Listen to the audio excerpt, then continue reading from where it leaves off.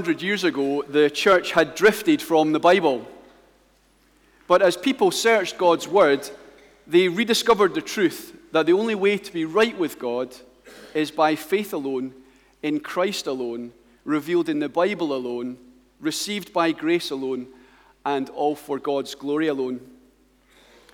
Those 5 truths brought about the Reformation, and as you might be aware, its 500th anniversary is being celebrated this year.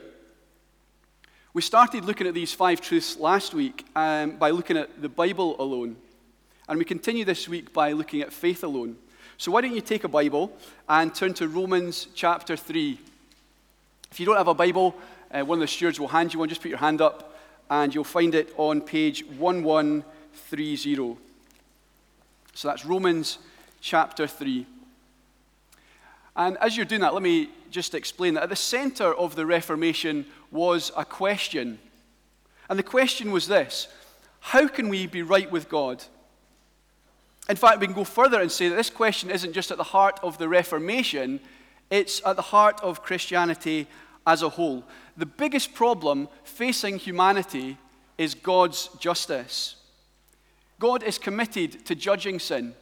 Your sin, my sin. Sin is always first and foremost against God. And if we are against God, He is against us. And if we are against God, we cannot be right with Him. Romans chapter 1 verse 18 says as much. It says this: the wrath of God is revealed from heaven against all ungodliness and unrighteousness of men. This is our situation.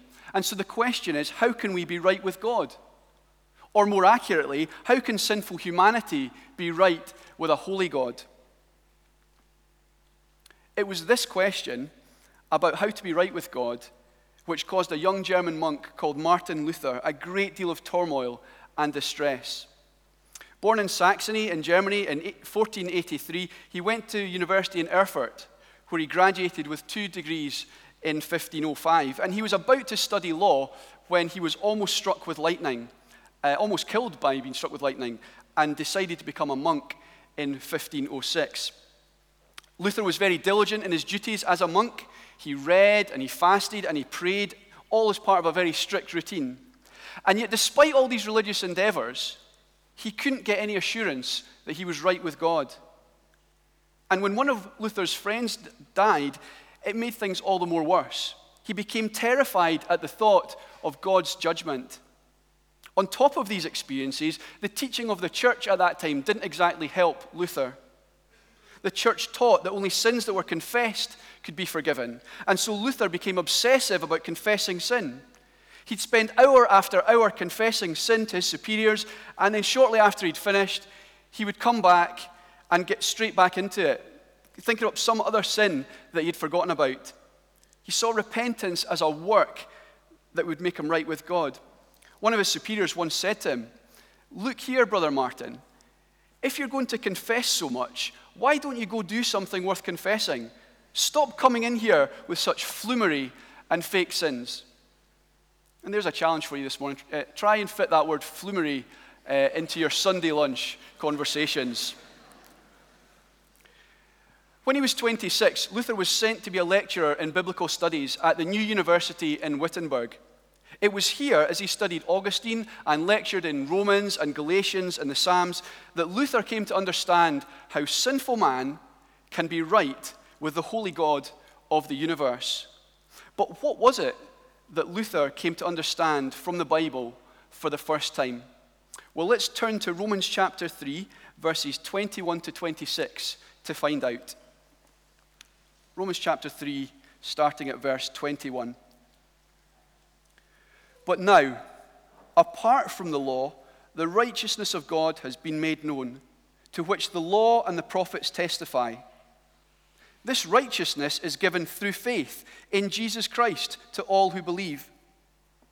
There is no difference between Jew and Gentile, for all have sinned and fall short of the glory of God, and all are justified freely by His grace through the redemption that came by Christ Jesus. God presented Christ as a sacrifice of atonement through the shedding of His blood to be received by faith. He did this to demonstrate His righteousness, because in his forbearance he had left the sins committed beforehand unpunished. He did it to demonstrate his righteousness at the present time, so as to be just and the one who justifies those who have faith in Jesus. May God bless the reading of his word. Martin Luther called verses 21 to 26 the chief point and the very central place of the epistle, that is the letter to the Romans, and of the whole Bible. And it's easy to see why, because in these verses, we see how we're declared right before God. Do you see it there in verse 22? This righteousness, in other words, this declaration of being right before God, being approved by God, is given through faith in Jesus Christ to all who believe. So just to be really clear, how are we made right with God? Through faith. Now, the problem with slogans like faith alone and Bible alone is that they need some unpacking. And so we're going to do that this morning as we focus in on faith alone. And I have 3 points to make. And the first one is this. The focus of faith is Jesus. Look again at verse 22. Notice how in this verse, the Apostle Paul says that this righteousness is given through faith in Jesus Christ. Now look at verse 26 and see how it ends with a similar expression. Those who have faith in Jesus. When we speak about faith alone, this is just shorthand for saying faith in Jesus Christ alone. Jesus is the object of faith. He is the focus. He is the one that we're talking about when we talk about the truth of faith alone. Now, I apologize if this seems a little bit basic to you, but I think it's important just to nail that down from the outset, because sometimes the way people talk about faith, it seems like they think faith is a kind of general hopefulness, a sort of vague optimism about the future, rather than something that is centered on the person of the Lord Jesus Christ. But here Paul says, in verse 22 and in verse 26, that the object of Christian faith is Jesus. From time to time, you might hear people say, I wish I had your faith. Well, if we understand verse 22 and verse 26 properly, this statement is wrong on 2 fronts. First, it suggests that faith in itself is what counts. President Eisenhower is supposed to have said that America was founded on a deeply religious faith, and I don't care what it is. That would be a typical view held even today. But as Paul points out in verse 22 and 26, if we're a Christian, our faith is in a person, and that person is Jesus Christ. The second problem with people saying that they wish they had your faith is that it suggests some people have faith and others don't, when the truth is that everyone has faith, and they show it many times a day. Many of you here in front of me are exercising faith by sitting in these shiny new red chairs. And the rest of you are exercising even more faith by sitting in these ancient pews on this ancient balcony. If you stick around for coffee and biscuits after service, and I hope you do that, you'll exercise faith that our cups are free of germs and that our food won't poison you. And then afterwards, some of you will jump on a train or a tram, and you'll have faith that these vehicles take you to where you want to go. We're exercising faith all the time. Now, it's one thing to have faith in what you're sitting on and what you eat and how you travel, but it's another thing to answer the question, what is it you have faith in to make you right with God? Is it in your own morality? Would you say that you're a moral person? Is it your religious works? Would you say you're a religious person? Or are you just going to plead ignorance when one day you come face to face with God? Claim that you weren't aware of him, that there was no evidence? Well, it's interesting that in the run-up to the passage that we're looking at this morning, Paul has been unpicking these very arguments in the first part of Romans. If you flick over to chapter 1, verse 17, here is where Paul sets out his manifesto.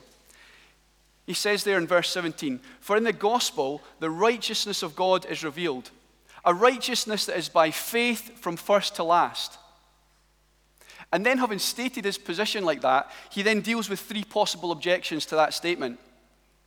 The pagan says, I don't accept the fact that man is justified by faith because I was ignorant of God. So God is unjust to condemn me just because I went my own way and did not obediently have faith in Jesus Christ. I should be pardoned and given eternal life because I was ignorant. I was unaware. Paul's answer to this person in chapter 1 is quite simple. You were not ignorant of God. All of creation points to him. All of it proclaims that God is real. You're to be judged on the basis of what you did with the little knowledge that you had. You rejected even the little that God revealed to you. Therefore, God is just in condemning you. You are guilty as charged. And then the moral man steps up and he says, I reject faith in Christ. I don't need God's standards for salvation. I am moral and conform to my own standards. I gained salvation on the basis that I was moral and kept the standards that I knew about. Paul responds to this argument at the start of chapter 2, and he basically says, God will judge you according to your own standards. However, you must keep those perfectly to be acceptable to God, since your way of salvation makes no provision for the forgiveness of sin. But you were not as good as you could have been, for you did the things that you condemn other people for doing. Therefore, God is just in condemning you. So you're guilty as well. And then a third person steps up. He's a religious Jew. His argument is this: I reject the fact that we must be justified by faith. As a Jew, I have many advantages because I am part of God's chosen people. I should be saved for that alone. God would be unjust in judging his special people. But Paul responds to this argument in the second part of chapter 2, and he says this: the law was written to the Jew, that's right, but you've not kept the law. And since the only way to be right with God is to do exactly what he says, you lose your right to salvation on this basis. God is just in condemning you too. You're guilty as well. And then look how Paul sums up the situation in chapter 3, verse 9. Jews and Gentiles alike are all under the power of sin. He goes on in the next couple of verses, there is no one righteous, not even one. There is no one who understands. There is no one who seeks God. All have turned away. They have together become worthless. There is no one who does good, not even one. And then just in case his readers have still not got the message that they can't be declared right with God through their own efforts, comes the final nail in the coffin, that is chapter 3, verse 20. Therefore, no one will be declared righteous in God's sight by the works of the law. Rather, through the law, we become conscious of our sin. So we see then in the first few chapters of Romans, Paul has declared that neither ignorance, nor morality, or the law can provide a basis for man's salvation. Instead, as we reach this incredible turning point from chapter 3, verse 20 to 3, verse 21, we discovered that only faith can do that. Only faith alone in the Lord Jesus Christ makes us right with God. And the truth is that this has always been this way. Faith alone has always been in Jesus Christ alone. Do you see that in verse 21? Verse 21 says that the law and the prophets, in other words, the Old Testament, pointed towards Jesus' coming. What was hinted at and signposted to in the Old Testament has been made known in stunning high definition as Jesus leaves his Father's side and comes to earth. You see, it wasn't as if there was an Old Testament way to get right with God, and now there's this New Testament way through Jesus Christ. No, God's plan was always to send his Son, and verse 21 tells us that the whole of the Old Testament was pointing towards that event. And that radically alters how we read the Bible. If you don't understand that the Old Testament is pointing towards Jesus coming back, then it just looks like an instruction manual or a biography of a bunch of people for you to copy. Be devoted like Moses. Dare to be like Daniel. Joshua's 10 steps to being a better leader, and so on. But that's not how we're meant to read Scripture. When you read Scripture with Jesus as the hero, as the rescuer, you come to see it as the greatest story ever told. And so what's the point of the Old Testament? Well, according to Paul and to Jesus himself, it's an unfolding drama with Jesus at the center. You see, the Old Testament saints were not super obedient heroes of the faith. No, they were just like us. They were sinners who, despite their failings, were given the faith to cling to God's promise. And Paul points this out in verse 21. He points out that the Old Testament itself testifies to faith alone in Jesus Christ alone. If you take some time to read about the Old Testament characters listed in the New Testament in Hebrews 11, you'll see how each one of them lived by faith. And you'll see it specifically mentioned in Hebrews chapter 11, verse 26, that Moses, as in Old Testament Moses, regarded disgrace for the sake of Christ as of greater value than the treasures of Egypt. And so when Jesus comes along, he is not plan B. He is not God's afterthought. All of Scripture, Old Testament included, points to faith in Jesus Christ. And when all is said and done, the question we must answer is this: to be right with God, who or what is our faith in? Is it ourselves, our morality, our religiousness, or are we just going to plead ignorance? Or is it faith in the Lord Jesus Christ? Well, the teaching of the Bible is that our faith must be in Jesus Christ alone. And the next thing I want us to consider is what this faith leads to. And so my second point is this: the result of faith is righteousness. The result of faith is righteousness. Look with me at verse 22. This righteousness is given through faith. And if you flick over to chapter 5, verse 1, Paul words it slightly differently, but the meaning is exactly the same. Look with me at chapter 5, verse 1. Therefore, since we have been justified through faith. As I said earlier, when we're made righteous, we're talking about being declared right with God. And justified means the same thing. A perfect record is given to us. And you don't find this amazing truth anywhere else. In other religions, we need to develop a righteousness and hold it out to God and hope that that is acceptable to him. It's like handing in your CV to a company and hoping that it's enough to get you the job. But it doesn't work that way with God.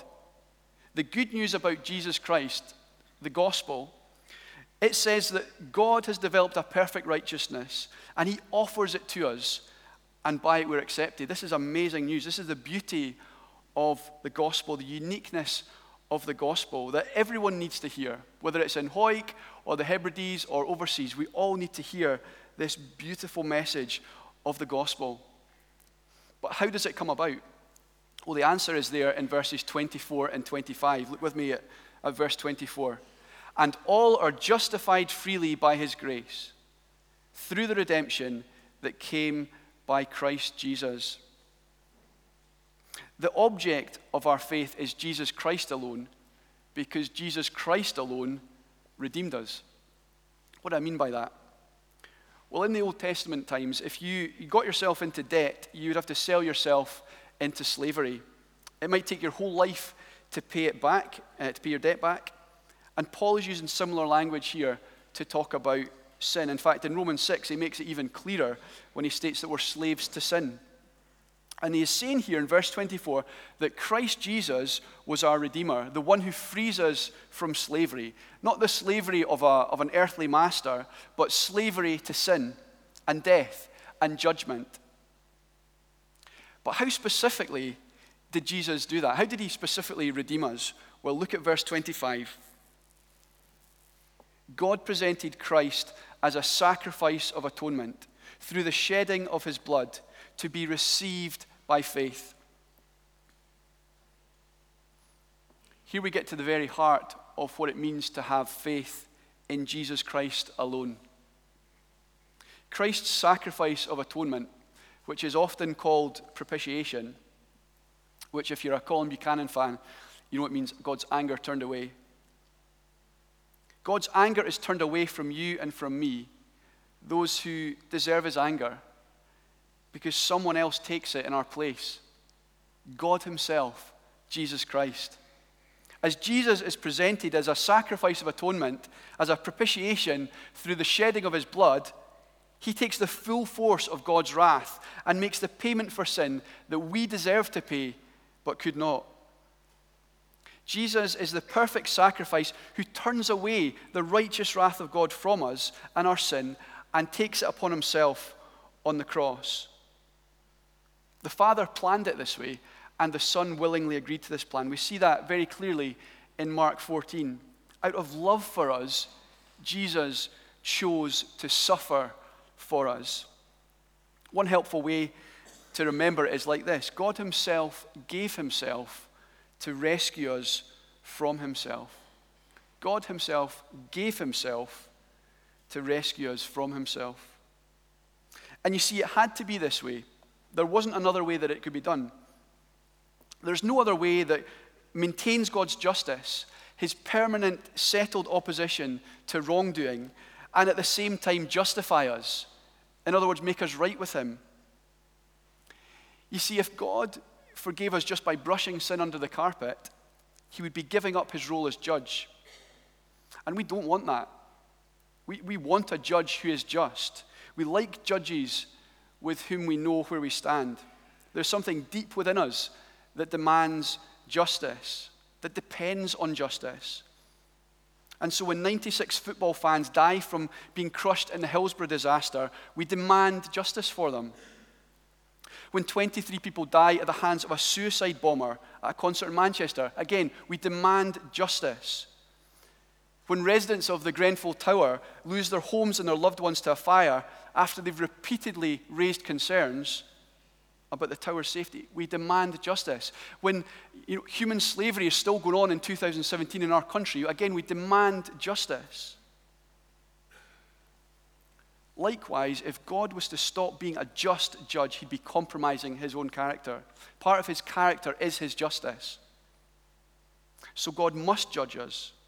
And the wonder of the gospel is that God does not set aside his justice, he turns it on himself. You see, at the cross, God's wrath is fully satisfied and his love is fully shown. That's why Paul can say that God is both just and the one who justifies. He is a just judge who does not change his opposition to sin, but he is also a loving father who has done everything to restore and to forgive all who believe. And this, for the Christian, offers the sort of assurance that Luther never had until he began to understand that righteousness of God is a gift given through the Lord Jesus Christ. It's a gift. It's declared of us. It's given to us. And Luther, when he came to understand this, the way he described it was alien righteousness. Now, that's nothing to do with little green men. What he means by alien righteousness is that it's from outside of us. It's from out with us. It's external. It's imparted to us. It's a declaration that we have a right, a positive standing before God. And this is huge. Absolutely huge. Because if you think your faith is the cause of your salvation, you will stop looking to Christ and start looking to faith. And when you have doubts or trials or temptations, as you will, as you have, it will worry you. In these situations, you, like Luther did before he discovered all this, have started to see your faith as a work. But you see, faith is only the instrument through which you receive your salvation. It's not the cause of it. It's simply the attitude of coming to God with empty hands. The famous Puritan Jonathan Edwards put it like this: you contribute nothing to your salvation except the sin that made it necessary. Or Augustus Toplady, he wrote this hymn, Rock of Ages, cleft for me, which we sing here from time to time. And he says this: nothing in my hand I bring, simply to the cross I cling. Naked come to thee for dress, helpless look to thee for grace. Foul I to the fountain fly, wash me, Savior, or I die. Faith is simply the attitude of coming to God with empty hands, saying, I contribute nothing, saying, nothing in my hand I bring. And this is because the gospel and the Christian faith as a whole is not about what we do, but rather what Christ has done. And so we flee to him and we rest on him for the salvation that he has won for us at the cross. And if you're here today and you're visiting, we're very glad you're here. And I want to finish with a point that is maybe directed to you if you do not know what it is to have faith in the Lord Jesus Christ. And my third point is this: the offer of faith is to everyone. Notice in verse 22, it says, this righteousness is given through faith in Jesus Christ to all who believe. Everyone who believes in the Lord Jesus Christ and has faith in him alone will be made right with God. Notice how this statement is exclusive and inclusive at the same time. Christianity is a closed shop and an open shop at the same time, if you like. That might sound a little bit odd, but let me explain what I mean. It's exclusive, as we've seen, in the sense that it must be faith in the Lord Jesus Christ that we're talking about. No one else. There's no other name by which men can be saved. But it's inclusive in the sense that it's given to all who believe. That's what the text says. That's not to say everyone will believe. We see that in the parable of the sower, and we see it demonstrated when Jesus is hanging on the cross. One thief rejects the gift of salvation, and the other one receives it. The point is the offer is open to everyone if they will receive it as the gift that it is. But how is faith received? Let's get practical here. Romans 10:17 says that faith is a gift from God. We've established that already, but get this. It comes through the hearing of the word of God. That's what Romans 10:17 says. The real God, the God of the Bible, is a God who has revealed himself. He has spoken in the scriptures, and he has given us promises for us to trust. And faith is quite simply trusting in them. As I said earlier, faith is simply coming to God with empty hands and taking the gift that God has presented. And the effect of trusting in these promises of God, and the God of these promises, is life transforming. Whoever you are, you need this. And so I want to be really clear with you. Don't think that you've got faith when all you have is this general optimism that I mentioned at the start, this kind of general vague hopefulness about the future. You only have faith, saving faith, when your faith is in the Lord Jesus Christ alone. Not in yourself or your morals or your religious efforts, but in Jesus Christ alone. Faith is the most important thing in the whole world. It is what links formerly unrighteous people to a holy God, a God of transforming love who saves us from sin and ultimately from eternal punishment in hell. Faith brings us into life and joy and peace and freedom and wisdom and fruitfulness. And it is simply this trusting and believing what God has told us. And so I ask you, have you ever seriously given thought to the reality of faith and the possibility of the new life that comes from faith in the Lord Jesus Christ? I'm going to lead us in a simple prayer of response shortly. And if you'd like to receive the righteousness of God through faith in Jesus Christ, you're very welcome to join in with me. But let me just make this absolutely clear. When we talk about faith alone, we're talking about faith in Jesus alone, not in anything we do. We're talking about a faith in Jesus that makes us righteous, that makes us declared to be right before God. And when we're talking about faith in Jesus and a righteousness, this is a faith and a righteousness that is available to everyone who believes. You can receive it today. How amazing to think you could walk out this door this morning assured of your future, knowing that your sins have been dealt with and that you are right with God. And so why don't you, if you wish, to take that time just now to pray with me just now. Let's pray. The word should come up on the screen.